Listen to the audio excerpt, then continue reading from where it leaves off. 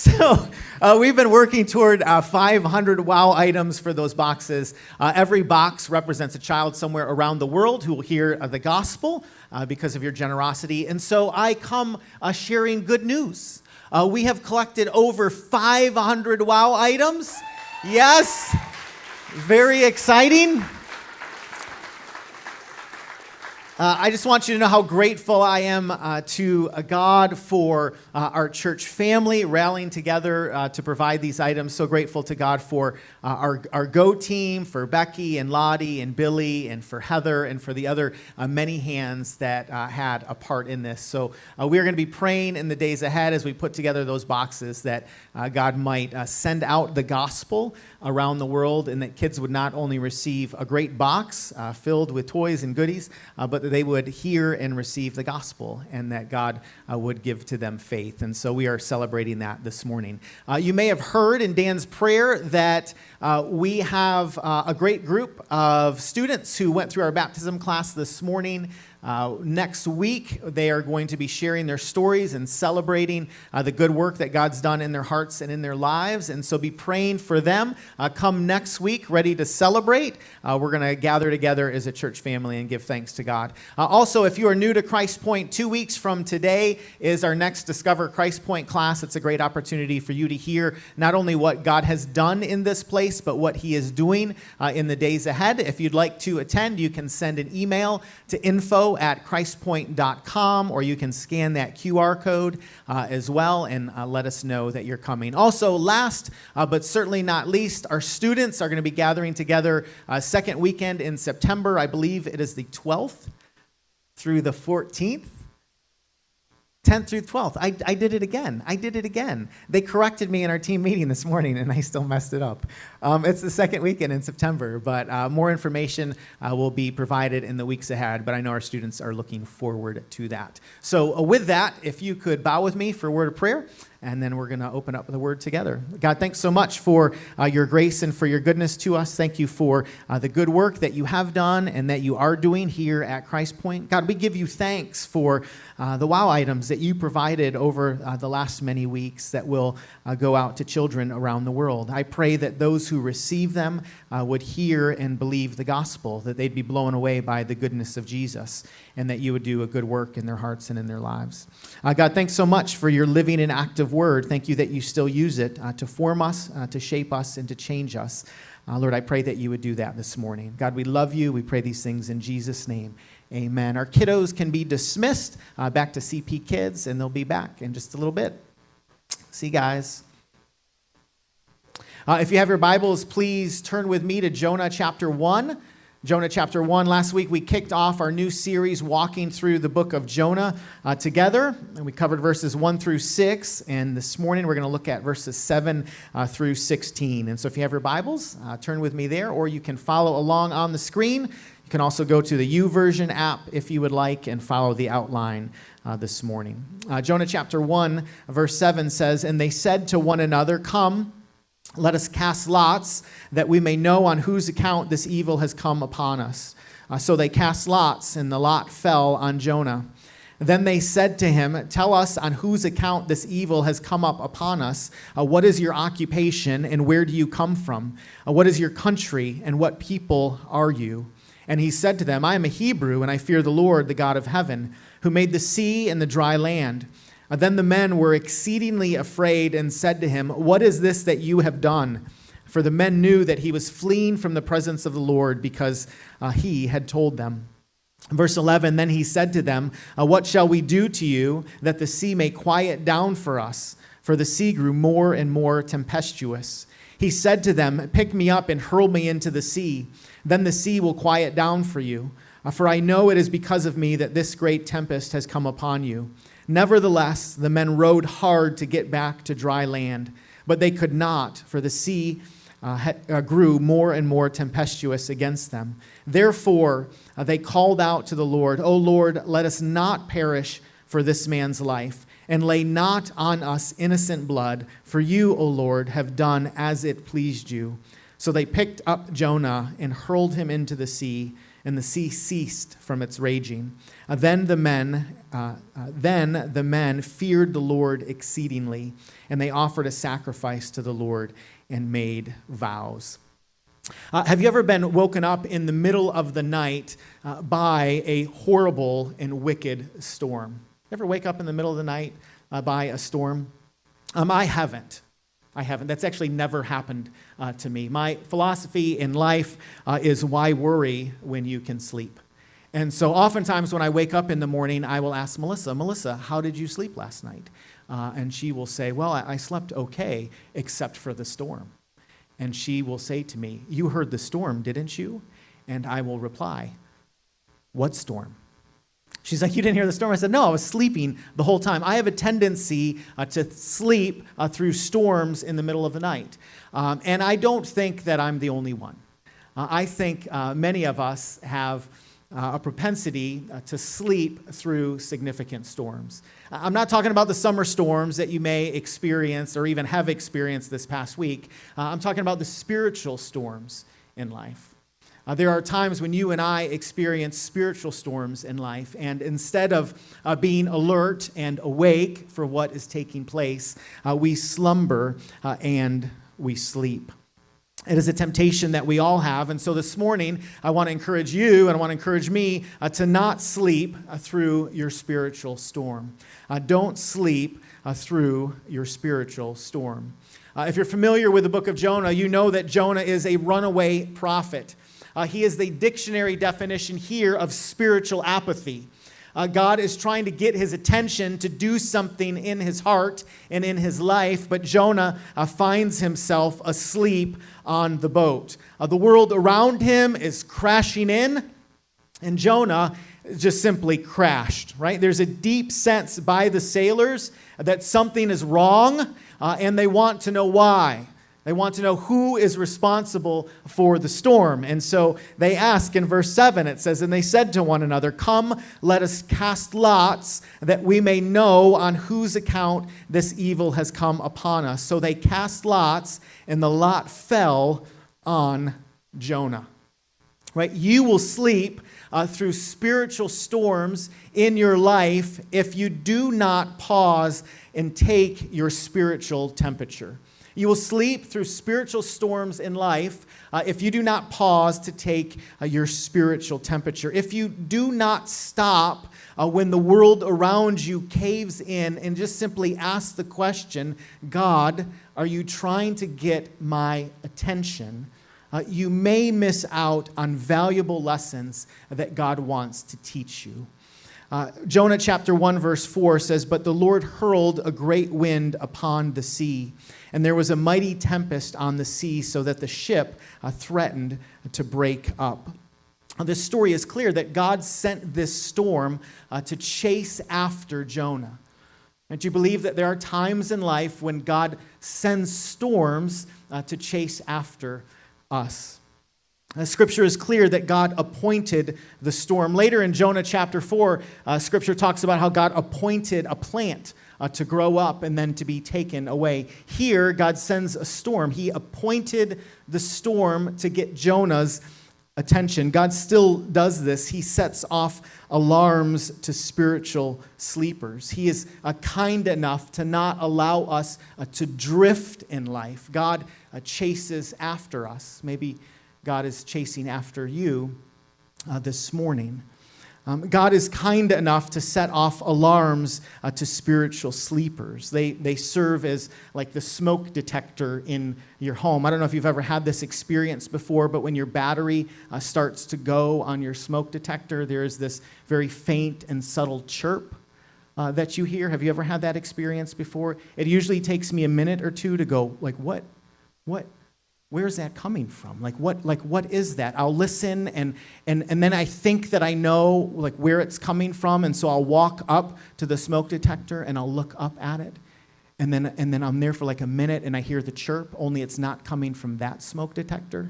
It's coming from another one. And so I'll go, I'm going to check this one in the hall. And I'll stare at it for a minute or two, and then I hear the chirp. Only it's not coming from that smoke detector, it's coming from another one. This always happens to me, like at 2 o'clock in the morning. And I don't know why the batteries need to be changed at 2 o'clock in the morning, but like without fail. Like I feel like God in his mercy and in his kindness, spiritually speaking, will send little chirps in our lives. And he's vying for our attention. Like he wants us to have a heart posture that says, like, God, is that you?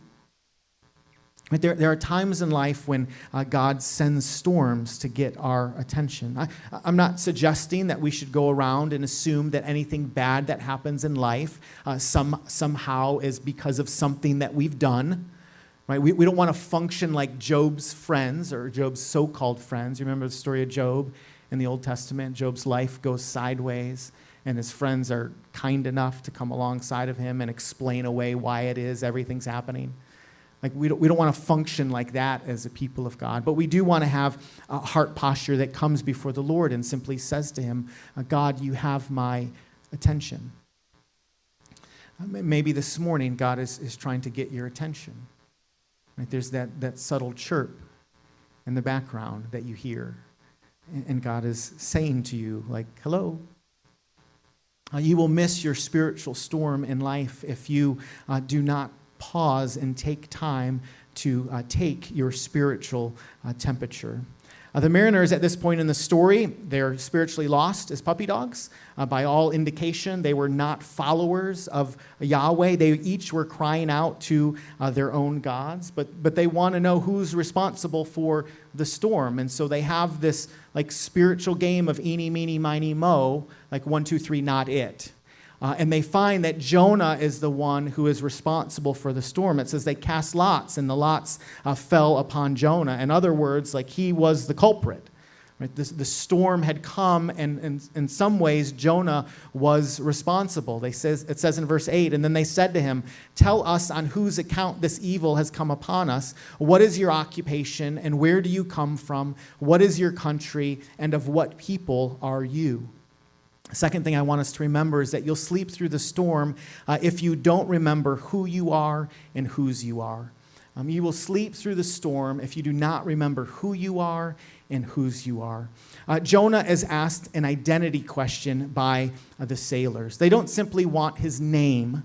Right? They want to know where he comes from. They want to know on some level, like, what is your story? How did you end up here? How did you get us to where we are? You have to understand, I mean, you can picture it, right? This boat's out in the water. It's taking on water. The wind is whistling. The water's beating against the ship. We said last week that the ship was actually literally considering breaking up. Like the way the story is told, it's like the ship is a person, and the ship is going like, can I hold it together or should I not? In other words, this is like a life-threatening situation. The sailors had given up on everything that was on the ship. They're throwing stuff over. So you can picture, this is a life and death situation. Right? And so these sailors are desperate. And so they're asking Jonah questions about who he is. Like, how did you end up here? Tell us on whose account this evil has come upon us. What is your occupation, and where do you come from? What is your country, and of what people are you? Ask them a handful of questions. What is your occupation? In other words, what do you do, or what is your mission in life? He asked the question, where did you come from? What is your country? Like the physical place. Like, how did you end up here? And then they asked the question, who are your people? Which probes kind of this social aspect of Jonah's life. The reason they're asking these questions is not because they want to have an in-depth conversation with Jonah as the ship is going down. Right? For them, they want to know who is responsible for the storm and how can we make it stop. They come from a polytheistic culture, right? So they're worshiping many different gods. And the thought is if we find the right one and we talk to him about this, then the wind and the waves will cease and stop. So they're digging into Jonah's life. And Jonah responds to this question by answering, or these questions by answering, I am a Hebrew. And I am a Hebrew. He says that before he says anything else. And I believe that that is significant.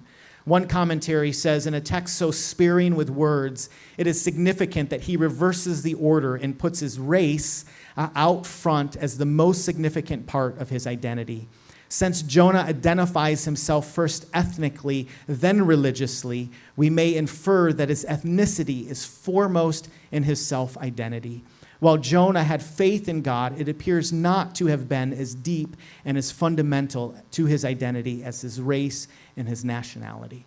Right? So that statement in and of itself is significant. Right? That's significant, that Jonah first and foremost puts forth his ethnicity. While important, that is not ultimately what defines us. While important, that is not ultimately what defines us. A number of months ago, I was talking to a gentleman at one of my son's soccer games, and I was like, hey, tell me your story. And when I asked him that question, that's a question that I oftentimes ask, the first thing that he said to me is, I'm Italian. I'm from New York, and so I'm Catholic. I thought that was interesting. I'm Italian. I'm from New York, so I'm Catholic. He said it in that order, which was interesting, right? He had he had the accent. He talked with his, like every stereotype that you may have, like he check. He was laughing about it. He's like, I know. And that's how he defined himself in that moment. I'm Italian, right? I'm from New York, therefore I'm Catholic. That is not how God intends for us to identify ourselves. When we put our ethnicity, our race, our work, our career, our accomplishments, our appearance, anything before our identity in Christ, we become slaves to a category that may describe us but doesn't ultimately define us. I think that's really significant. We have a propensity as a people to gravitate toward a group to bring us identity. And God has defined us or created us in such a way that what defines us ultimately is our relationship with Jesus. I've been going through a Bible app, Bible Recap, reading through the Old Testament, and I've only been doing this for like 40 days.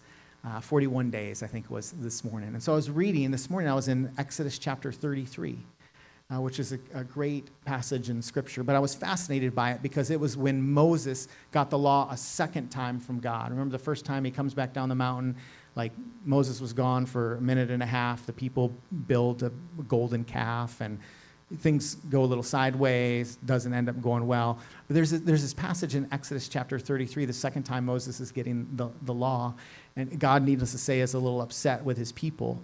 And I think it's Exodus 33, maybe verse 16.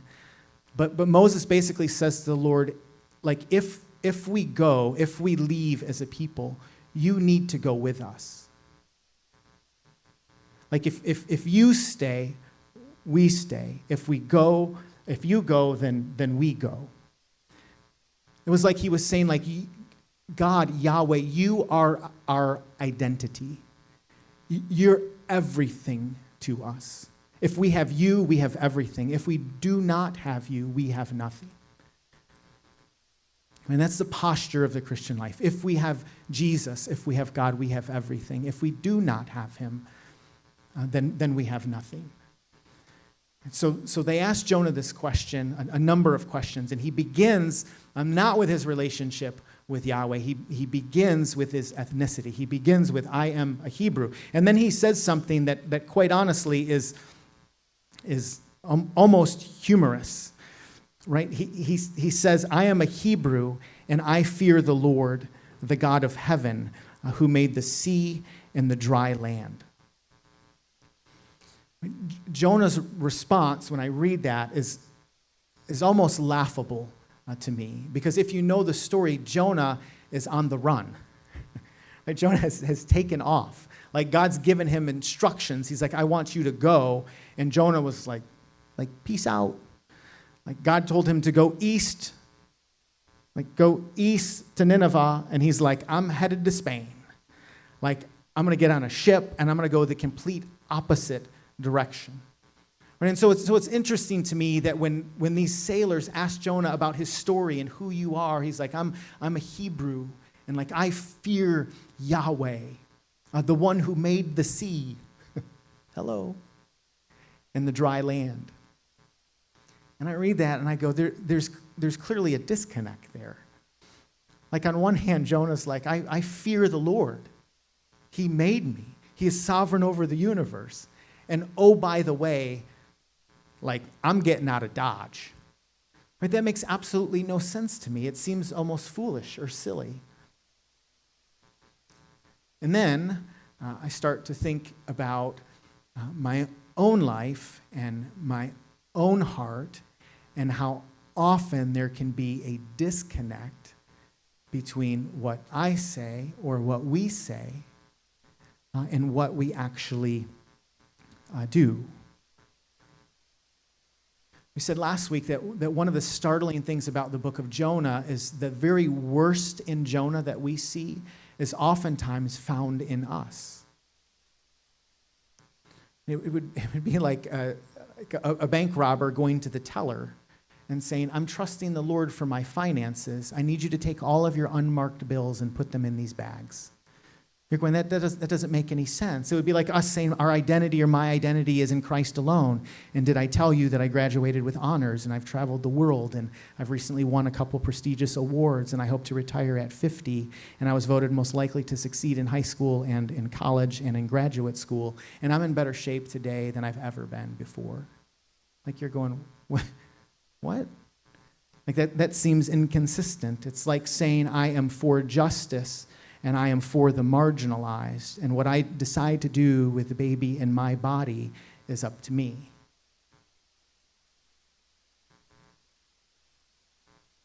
It's like saying that you're saved by grace through faith, and this is not of your own doing, it's a gift of God, but you cannot call yourself a Christian and vote for him or for her.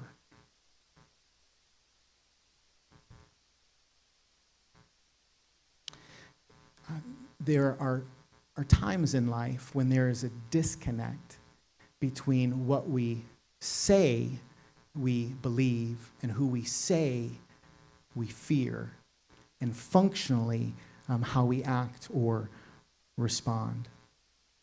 We will waste the spiritual storms in life if we look for our identity in any place other than Jesus. Jonah chapter 1, verse 11 says, and then they said to him, what shall we do to you that the sea may quiet down for us? For the sea grew more and more tempestuous. He said to them, pick me up and hurl me into the sea, then the sea will quiet down for you.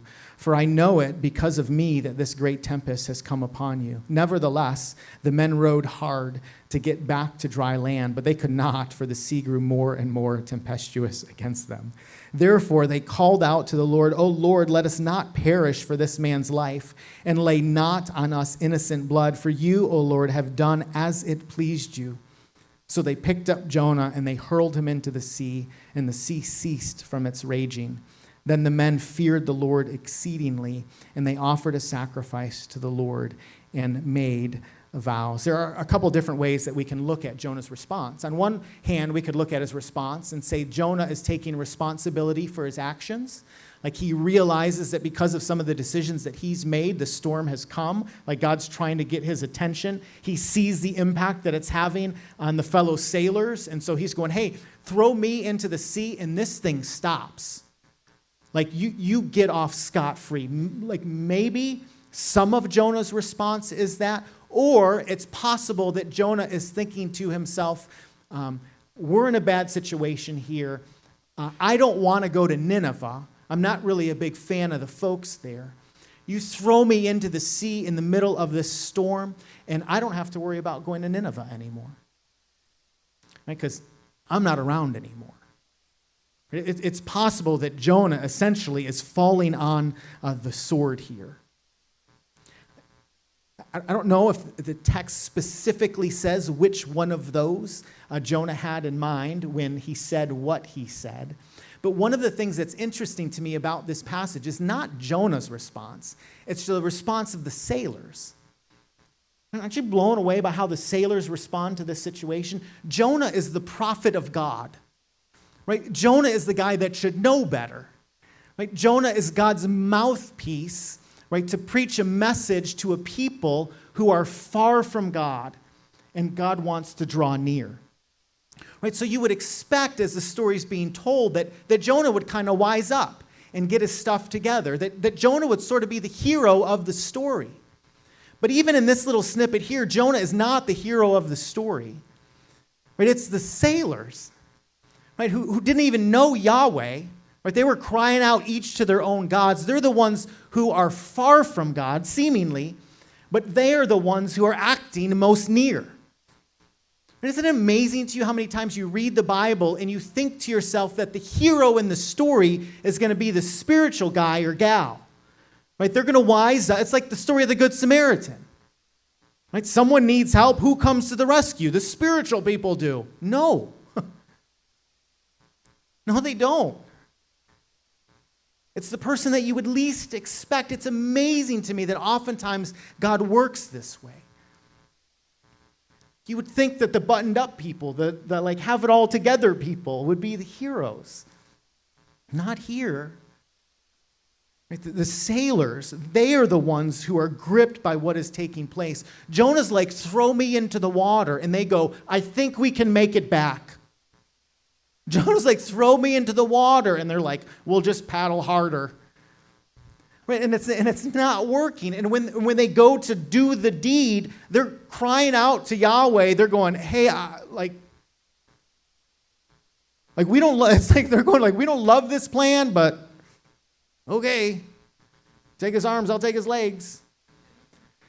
And they respond. They say, therefore, they called out to the Lord, Lord, let us not perish for this man's life, and lay not on us innocent blood, for you, O Lord, have done as it pleased you. It says in verse 16, then the men feared the Lord exceedingly, and they offered a sacrifice to the Lord, and they made vows.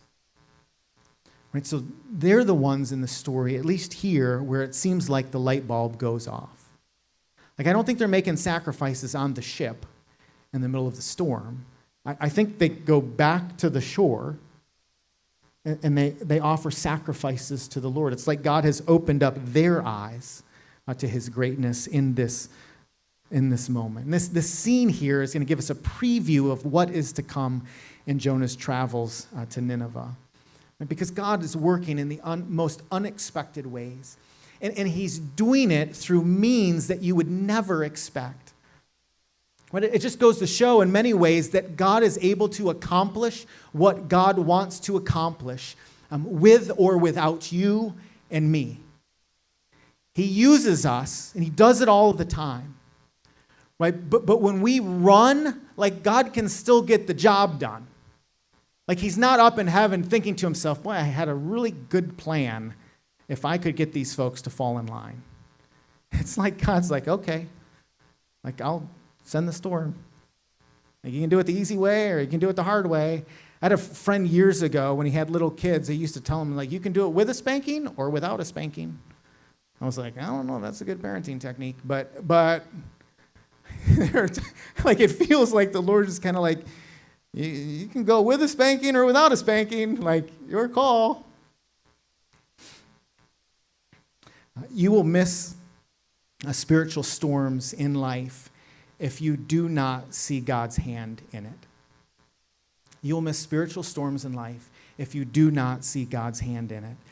God is working. God is always working. We may not understand it. We may not see it clearly, but God is not sleeping even in the midst of our spiritual slumber. He is merciful, and he vies for our attention, and he is kind enough to wake us when we drift asleep. And he does it all the time, and maybe he's doing it right now in your heart and in your life. Would you pray with me?